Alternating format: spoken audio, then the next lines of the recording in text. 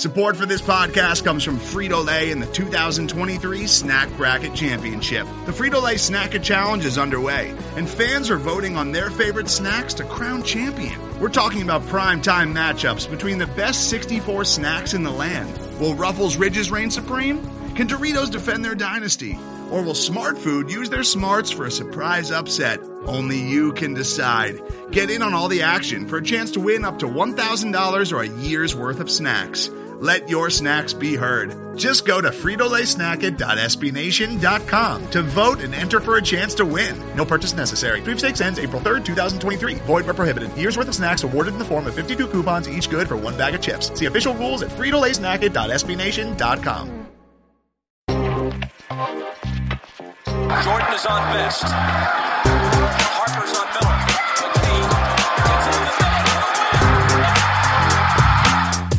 They play together, they believe. And there's LeVert. It's cold. LeVert, back in. Fade. Oh, he's a one-man wrecking crew. Holiday, shot clock down to 6. Finds Warren. A long 3. Welcome to another edition of the Indy Cornrows podcast. This is your host, Mark Schindler. As always, before we get started today, if you have not already, please be sure to rate and review us over on Apple Podcasts. And of course, read us over at Indy Cornrows. We always want to hear from you and get your feedback. I'm really stoked today to be joined by James Boyd from over at the Indy Star. He's a new beat reporter over there covering the Indiana Pacers. He did a great podcast with Alex Golden, talking a little bit more about his background, getting to know him, that I recommend going and listening to. We're going to talk a lot about yesterday's game with the Utah Jazz, some of what James has seen first coming in as well. And first of all, James, how are you doing, man? It's nice to meet you face to face. I've seen you on the calls a little bit, but good to speak one-on-one. Yeah, I'm doing good, man. I'm glad to be on other podcasts, obviously trying to make my rounds and make as many appearances as I can, because this is probably as important as I'm ever going to be. I won't say that. It's exciting. I'm the new guy, but all of you all have been pretty gracious to me, so I'm just excited to get rolling and to finally be in the groove of writing again, and actually covering a team. I know for a while I had the news out there that I was the new beat writer, but everyone's asking, like, when you're going to start, It's like I'm finally starting, so that question's been put to bed. Yeah. So I guess, first thing I'll ask you too, because you're coming from working over at University of Illinois, covering some of the teams over there. Yeah, man. So I didn't tell you this before we got on. I do a lot of stuff covering like draft prospects, the NBA draft in general. So I watched a lot of Illinois basketball last year to see Ayo Dosunmu. I also absolutely love Andre Curbelo. Kofi is great, man. Immaculate vibes. What was last year like for you covering the team? Because that was, if I remember correctly, that was pretty much like the best Illinois team since Darren Williams was there. So it's been a minute. They had a lot of expectations coming into they kind of got screwed with their seeding, for being completely honest, but just a really fun team overall. So quick thing, one, it's Ayo. My bad. Yeah, you're all good. Just it's an Illinois thing, like you wouldn't know unless you're like on the beat consistently, because he'll look player of the year candidate. But as far as the team, quick story, I never got a chance to cover that team. So I graduated in 2018. They got good like in 2018, 2019. And then I was doing high school and preps. And when I got hired to cover Illinois, this was this past May. So this was after Ayo and their season had wrapped up and they had lost to Loyola. So in my mind, when I accepted that promotion at the time, I'm thinking, okay, like, Ayo's gone. I missed that like era, that 3-year window, because when I was a senior, that was when he committed. So I missed his career, and I was able to be a fan, like, on TV or whatever. I never got to cover him or ask him questions. And so this year, I'm thinking, okay, I'm back on the beat. They're still gonna be pretty good. You got Andre Curbelo, you got Kofi Cockburn. You got two players who might be All-Americans again, or Curbelo's case be the first time. And then, like I told you before we got on the podcast, I got. I learned about an opening with the Indy Star for the Pacers and, took a shot and the shot went in. So, I'm back off the beat already, which is fine. Like, I guess I could be more of a fan now and really tweet out my thoughts. But it was fun, at least covering for a little bit. Leading up to the season, I went to Big Ten Media Days, which was here, the new, Gainbridge Field House and things like that. So it was it was a solid experience. It was fun. And I'm looking forward to hopefully them making a deep run and maybe even making it to a game. Because I figured if they do pretty well and, Big Ten tournament and stuff like that, and I'm here in Indy now, I'll be able to at least catch one game, of seeing, Andre and Kofi before they're gone. Because I feel like they were bad when I was there, man. I missed all the good times, and it is what it is. Yeah, no, it's funny how it works out too. Because I'm stoked. I was just watching Coleman Hawkins this morning. I'm psyched for him. Just team overall is really fun. I was really not bummed. I was happy for Adam Miller because he's going where he wants, but he just did not have the year last year that I think he wanted to. But yeah, man, really fun team. I'm excited to see what happens with them this year. I guess, we can transition to Pacers now. You had your first week on the beat. I guess first question I ask you with that. How was that for you kind of integrating into that? Well, getting more acclimated with the team and just getting to be writing and on the beat in general. Yeah, I think the hardest part is just all the red tape you got to go through as far as we have a new, for the journalism nerds out there, we're switched over from one, loading system with stories to another. So I knew one of them like the back of my hand because I'd done it for 3 years. And then now it's I gotta, it's not like I have to start all over, but I have to learn this system. So the behind the scenes stuff is probably the most difficult.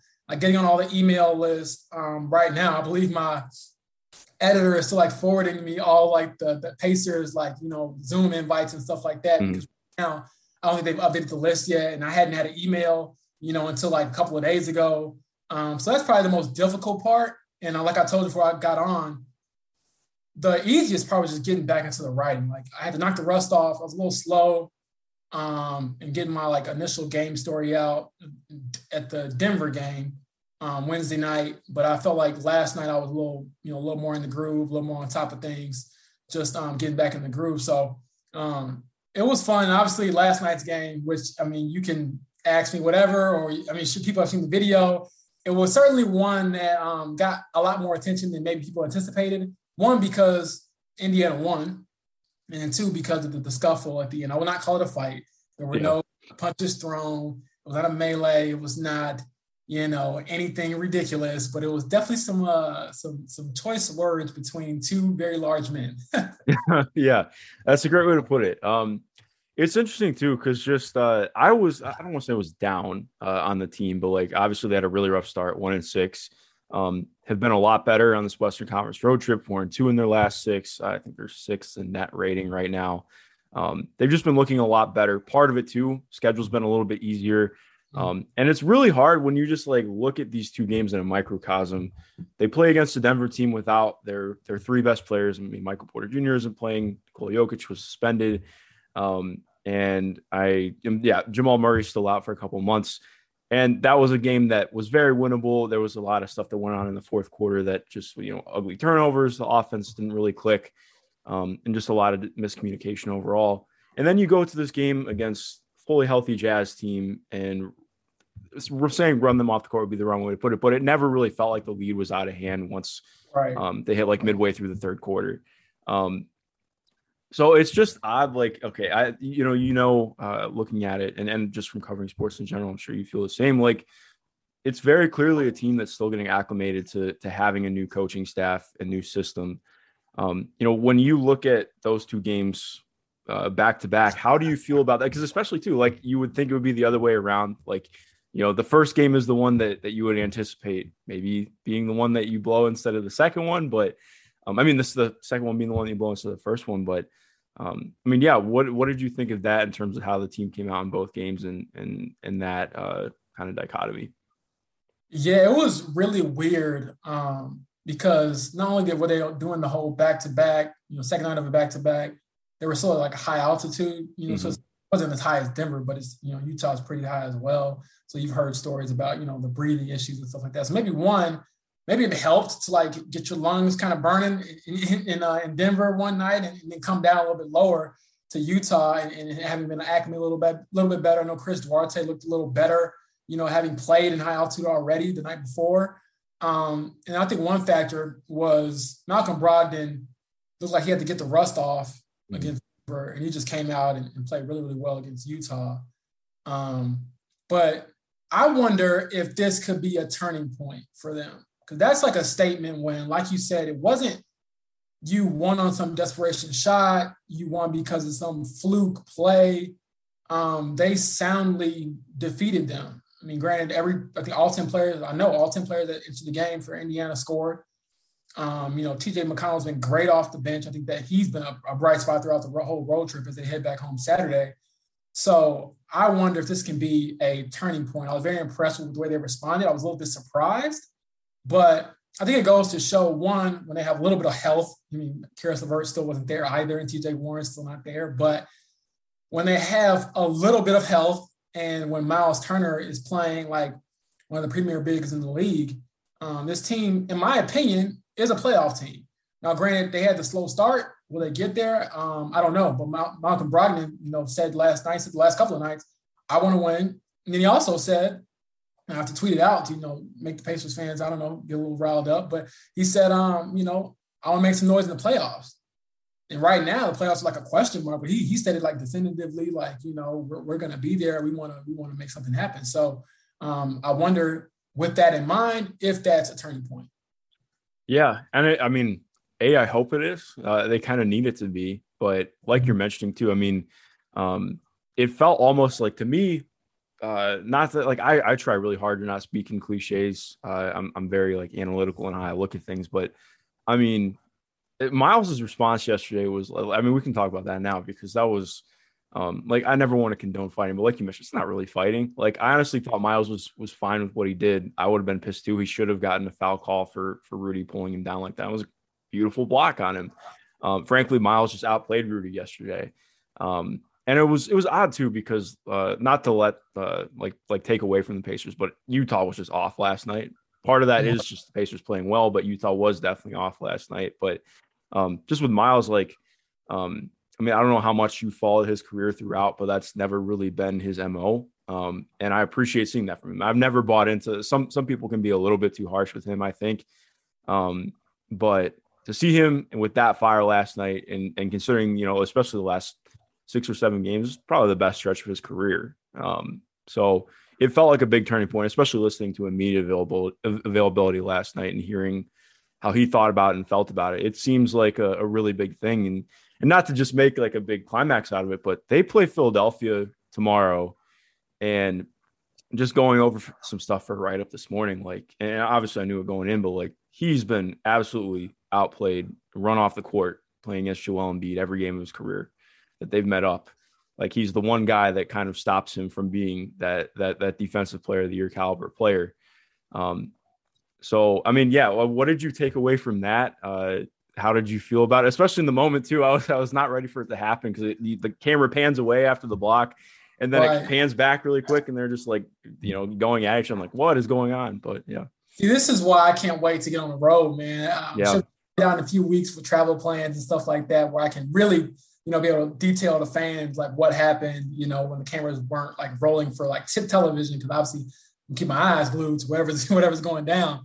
But my takeaway from Miles' performance is, and I did a quick follow-up story on it. Y'all can check it out on the Indy Star website. Was this his, and in my mind, I didn't mention this specifically in the story, but in my mind, the theme of it, kind of when I was thinking of it, is was this his defensive player of the year moment? Because, you always have MVP moments, you have defensive player of the year moment. You need to have a moment, I feel with the NBA, in a way, media kind of votes on these awards. You want to have a moment. Granted, this wasn't on national TV, but the Jazz are a really good team. Rudy Gobert is the reigning defensive player of the year, won it 3 times. And like you said, he outplayed him. You can look at the box score and be like, oh, well, Rudy had more points. No, you have to watch the game. He outplayed him. Miles hit some huge threes. He had 3 threes and 3 blocks, which just shows his versatility. So I think that was one he probably had circled. I know that when we talked to Rick Carlisle before the game, he was saying this is going to be a matchup of two of the best right now, basically the 2 best roaming the paint. He said it's a level of artistry. I'm paraphrasing a little bit, but what he pulled off last night was more or less art. The timing that he had on his blocks. He had the back-to-back blocks in the Denver game. Yeah, it was awesome. Spectacular. And Rick Carlisle talked about that as well. But to come out, go toe-to-toe with Rudy Gobert, who is, people can have their opinions about the guy, but he's a Hall of Famer. He can retire today and go to the Hall of Fame. I'm not a fan of his play style, but I don't really think anyone should care about play styles if you're productive. So for him to do that against 3-time East Player of the Year, on the road, the second night of back-to-back, that's something that he can, look at and be like, okay, where do I go from here? And like you said, you don't have any drop-off. You're going against, arguably one of the most talented players overall, and just big men, one of the players in the league when it comes to Joel Embiid. Assuming he's healthy, I know he had the COVID issue or protocols recently. So this could be one of those stretches, or at least 2-game stretches, where you're looking like, okay, like, are you for real? And that's kind of been the question with Miles. He's been up and down throughout his career with his play. But like you said, and like everyone's seen, he's been very consistent the last few games, offensively and defensively. And he's averaging over 3 blocks a game. Only player in the league doing that. Like, that's not easy to do no matter how big you are. Yeah, no, he's been awesome, man. And I'm just hoping it carries for him too, because he's great dude to speak with. I love Miles every time I've interviewed him. I quickly learned that he might be my favorite interview. I've learned that I knew Malcolm was like pretty serious. He gives really good answers. Really, when I say good answers, I don't mean like he answered my question. I mean like he gave some decent insight, and usually doesn't just, say whatever just to get out of the media room. And then Miles has like the spice. And I figured it'd be a little spicier last night. I mean, I wasn't sure how to feel it out because I never interviewed him like, one-on-one, or I never asked him questions directly. But, he definitely wasn't afraid to talk about what happened. I think that's what I enjoyed about covering a pro team now. For example, I was telling my mom this earlier when I talked to her. When I covered high school and college, if a player gets ejected, you're not talking to him. You might not talk to that player or that male or female for a week or so. Since the stuff blows over because you got to protect the brand of the school and stuff like that. But these are all grown men in the NBA. So, if they want to talk, they can talk. And he talked a lot. And I fired off some tweets with some, some choice words that I didn't put in our print. Had to bleep that out and put an expletive. But I mean, it was a fun game, fun environment. I know people get upset about it, and some people might be like, this is, ridiculous, but I like all the smoke. Bring it. I welcome it. I'm a chimney with that. So, I mean, long as let's do it. Like, I mean, that's what makes it fun, right? You don't want to like every opponent. So that's what makes it fun. Today's episode is brought to you by Cars.com. With over 2 million vehicles and 50,000 more added every day, Cars.com will match you with the perfect car for you, your budget, your life, your style. And if you're ready to say goodbye to your current car, Cars.com will get you an instant offer to cash it in. Just start by entering your license plate and get matched with a local dealer who will write you the check. So whether you're looking to buy or sell, just go to Cars.com. It's magical. Yeah, no, I like that a lot. And I'm excited to see them play again. I don't know. It's not on my calendar yet. So it's going to be a while before they play again, probably like January or February or something around there. But regardless, I guess, kind of the theme of the pod is just turning point. And like you mentioned, obviously they play Philadelphia, chance to go to 6-8 or drop to 5-9. And then they have a really tough schedule coming up still. Like this next week isn't terrible. They play New York again, who they actually routed recently, but that should be a tougher game. Detroit, Charlotte, New Orleans, that week's not bad, but then you hit Chicago, you hit the Lakers again, you hit Toronto, you hit Milwaukee, you hit Minnesota, Atlanta. Like this, it's not going to be an easy stretch. So you got to win as many games as possible. And more importantly, I mean, banking wins against teams that are good in the East is going to be tough and really important. I guess like you're mentioning too, with talking about health, where are you at in what this could look like when Caris comes back? Because I know it's kind of indefinite right now with Caris. Seems like Rick mentioned yesterday, kind of a day-to-day thing. TJ has played incredibly well off the bench. There was a little bit more herky-jerkiness when him and Caris were playing together. And not, just on Caris. It's just, it's hard. The way that they were staggering ball handlers wasn't working quite the same, but what do you think about in this team moving forward, how they are dealing with incorporating guys back from injuries and trying to figure out the rotation? Because one of the things that's been constant this year has been how inconsistent the rotation is, and it's not on Rick. I mean, that's just how it's been. Yeah, I mean, Pacers fans have reminded me or informed me a lot. They won't let you forget. Yeah. About the injury woes, not only this season, but just over the last few seasons, kind of been the story of last few years with this group. I think with Caris, it is a bit concerning because, he played Sunday, then they get their first 2 days off of the season, and then he's out at Denver. And it's like, you got extra rest. Why are you out?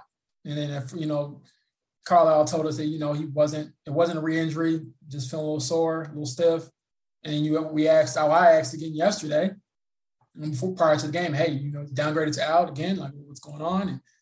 And he says, like, these things kind of take time. He's day to day. And it's like, you're wondering, like, if I don't see him Saturday, I'm wondering if it's something a little more concerning than just back soreness. Like is your back sore? like what's going on? And he even talked about, Rick, that is, about how, Karras but they're watching film, trying to find ways that he can maybe stay upright more and not, be on the floor. But he's a slasher. He's kind of like, a guy who can go get you a basket at the rim, which comes at a cost in the NBA. So I think that all that in mind, if he can get healthy, he's a guy that you need if you want to, not only make the playoffs, but make some, like Malcolm said, some noise in the playoffs, because the playoffs, anybody who watches, it's all about matchups and schemes. And sometimes you just need a guy to go get you a bucket no matter the scheme. And Karras has the size and the skill set to go do that. And that's just the NBA sometimes. Like, you can scheme all day. You can have the best sets. But there are times when great players like, LeBron, KD, who is arguably one of the most gifted scorers ever, they just go get a basket. And that's the play. Now, you can't do it like those guys. I'm sure no Pacers player can go do it like those guys every single play every night. But Karras can occasionally get you a bucket. And I think that that's what you need sometimes, another offensive threat out there. And the same thing with TJ Warren. I mean, I know he's slowly working his way back. Hopefully, he'll make it back by the end of the season. I'm not saying that as a fan because, like I told you before, I don't really care who wins or loses. But I do root for guys to be healthy. Like, I want them to be able to do what they love. So, a healthy Pacers team is a playoff team. And I think Karras, who is more of a realistic, chance of returning soon, gives them a really good chance to do that. And like you alluded to, we can talk about it a little bit more, but TJ's been great. I like him. I've liked him before I covered the Pacers just because he does good things. Like, that'll be my evergreen tweet for TJ. He just does good things. Like, he might not go off and score 21 points he did last night, but he will do good things. And he will play hard. That hard and smart.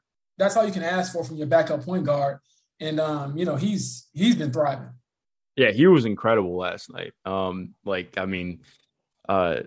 of it was him and Malcolm both just went right at Rudy. And obviously you can't just shoot everything through him. But, right. TJ, it was really tough because the first, I think, probably 7 or 8 games of the year, he was really struggling with that little 8 to 10 foot pull up, which was money for him last year. I think he shot 48 or 49% on that last year, which was just about tops in the league. And it's been around 40% this year, which doesn't seem like it would be that big of a difference, but it's felt like very tangibly different. And that finally felt like it was back for him over this Western Conference stretch. And I'm really hoping that's what we see from him moving forward, because you like you mentioned, you saw already how much of a difference that makes. Like, even just, okay, if he comes off of a cut from the slot, if he's off ball, he's been incredibly active. Like, even just, I think he had 3 or 4 offensive rebounds yesterday. He just does a little bit of everything. The offensive rebound right before the half.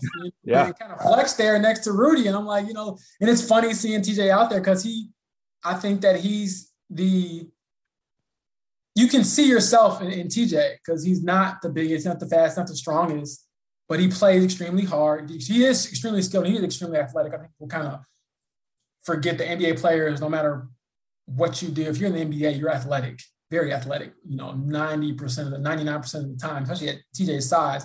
But he just doesn't do anything that's very wow. But then you look at the box score and it's like, he's plus 10, he's plus 11 because he's doing all the little things that matter. And he's a guy that, if you want to, again, make the playoffs, make some noise, you need guys that can come in and give you positive minutes no matter what. If it's, like you said, the extra offensive rebound, scoring. He has that little he'll circle the baseline and he'll just pull up for a little fadeaway over a giant. And he's been rolling lately. Taking less threes as well, which is a good thing. I know he's kind of struggling there. So just being smarter about what he does, and I have no worries that he'll continue to do that.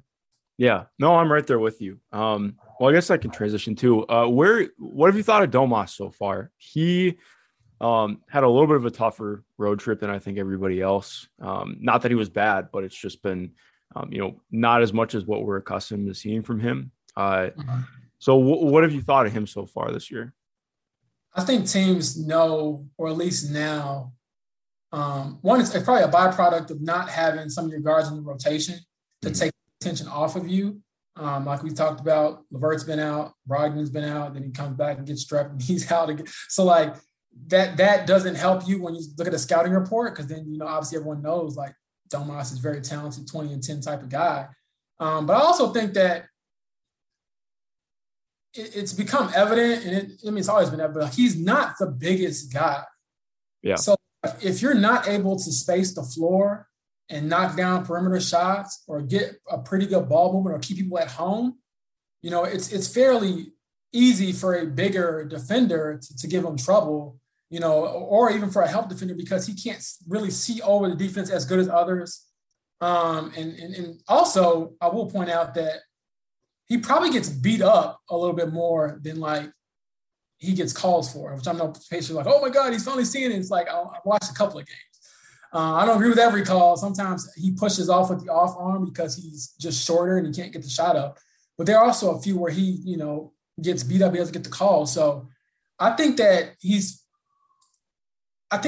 a unique situation with him and Miles, because Miles is kind of taking off and he's, having his issues, but I wouldn't give up on the guy. He works hard, he plays hard. I just think that they have to be able to have a little more continuity with their guard play to take some of the pressure off of him in the post where he can really go to work. Because he can usually win his one-on-one matchups if the guy is not like, Rudy Gobert or somebody.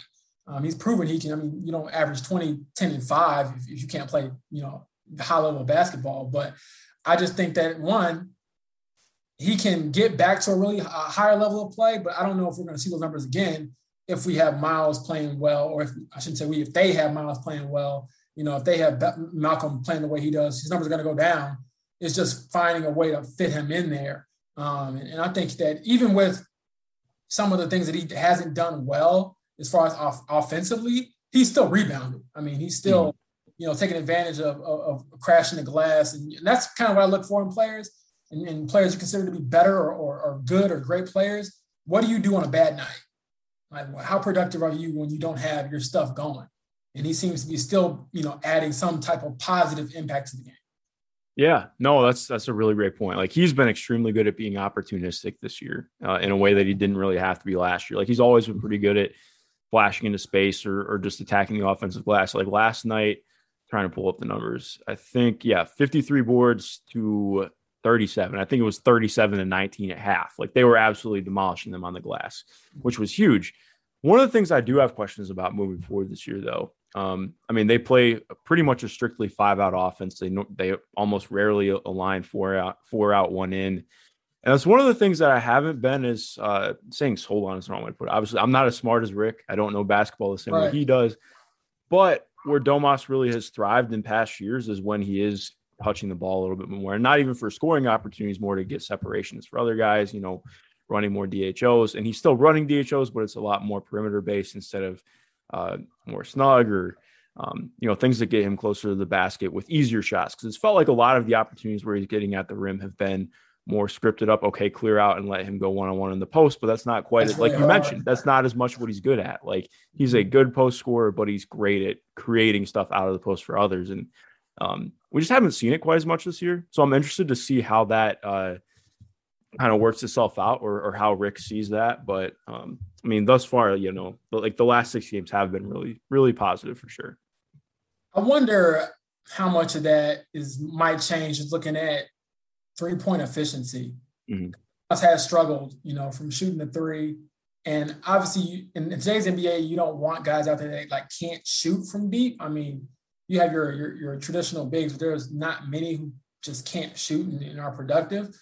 But I wonder if like the 3-point shooting is a thing that's maybe just, I don't want to say getting in Domas's head, but it's like, if you're not knocking down threes, how is she going to score in a 5-out offense? If you're not going to get it in the low post like you were getting in years past, how am I going to get productive? I mean, how am I going to be productive? So I think they're still in an adjustment period. What is it, 13, 14 games into the season? So, I mean, it's not like, we're at the All-Star break asking, what are the Pacers doing? And some of these guys are probably still getting acclimated. And again, that gets compounded when you don't have all of your guys. Because, he had 20 and 19 against Denver.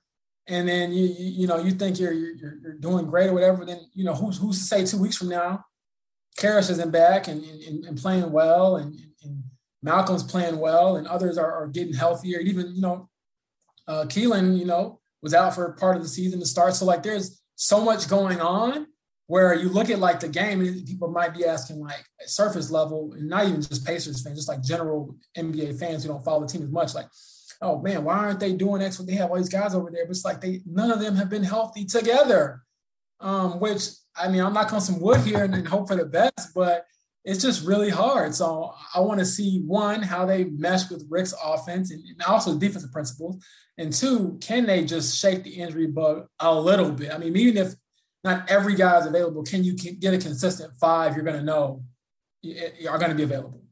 Yeah. No, I mean, that makes 2 of us, man. Like, exactly. I think it was StatMuse the other day posted something like they posted like the averages of the 4 starters, like Caris, Malcolm, Domas, and Miles, and they're like, but the team is 4-8. Like, why is that? I literally just quote tweet. I'm like, because they played 1 game together. Like, what are we doing here, man? Like, just look at Basketball Reference. I don't know. Like, I'm not trying to be rude, but at the same time, like, we know what it is, man. Like, they're just injured. It is what it is.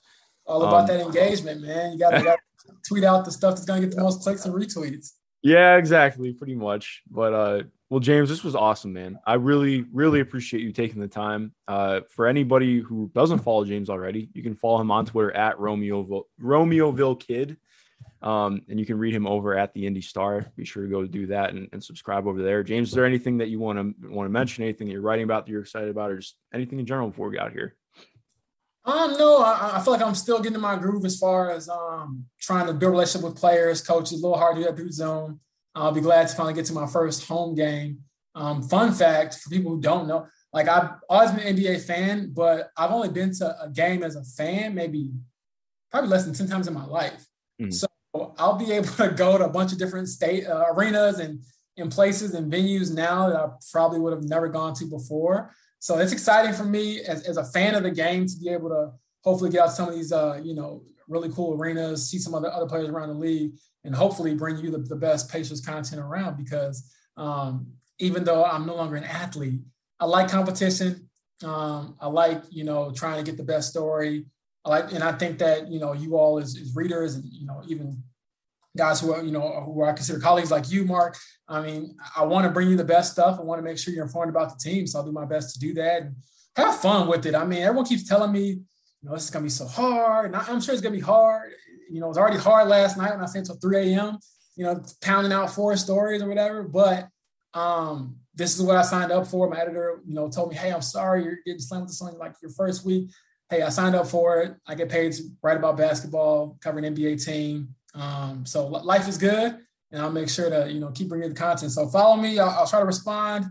I won't respond to all the nonsense, as I'm sure Mark can see it and knows, but I have a lot of fun this year. Well, James, I appreciate you, man. To everyone listening, thank you for listening. And most importantly, have a good rest of your day.